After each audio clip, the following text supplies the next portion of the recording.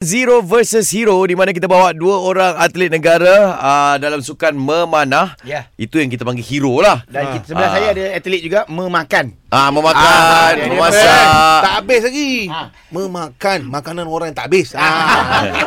Okey, dan mereka adalah Adib dan juga Nasrul. Kita pilih pada Instagram sebab slogan mereka yang paling menarik. Mereka dikira Team Zero lah. Kita Zero versus Hero tu. Menarik sangat. Sukannya selepas ini kita akan main adalah memanah, of course. Okay. Biasanya memanah sebab saya tengok-tengok, tapi nak memahami tu kurang lah. Kita tahu memang awak kena panah target tu. Berapa jauh daripada target dan tempat awak berdiri tu, jarak dia? 70 meter. 70 meter?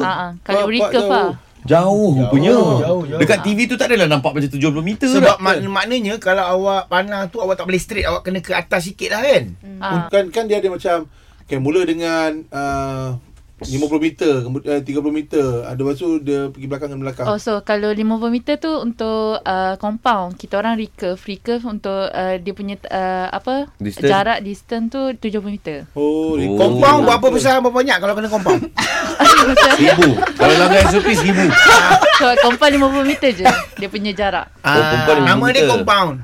Okay, so awak biasanya buat 70 meter recurve. Recurve. Sekarang ni untuk kita adil sikit lah, adil sama lah. Ikut kepala otak korang ni nak main panah je kan. Ada apa ada suka dorang enggak. Si Adib dengan Nasrul ni. Adib dengan Nasrul akan memanah seperti biasa, 70 meter seperti biasa. Cuma untuk kita nak make sure ada fight sikit, Alia dengan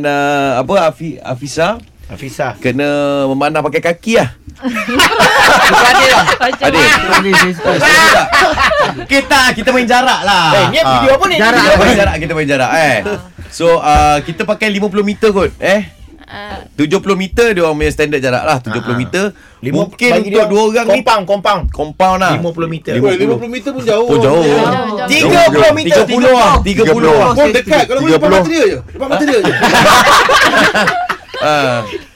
Sejarak panah tu. Sejarak panah tu lah. Okay, so steady Untuk Team Zero 30 meter jarak dia.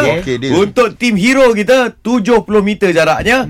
Dan kita nak tengok siapa yang akan menang Zero versus Hero. Tapi nanti dia orang akan ajar lah basic dia dulu. Okay, nanti kita akan update dekat social media era. Semua ada Facebook kita ada, Instagram kita ada kan. Tapi kita akan berlawan di UPM.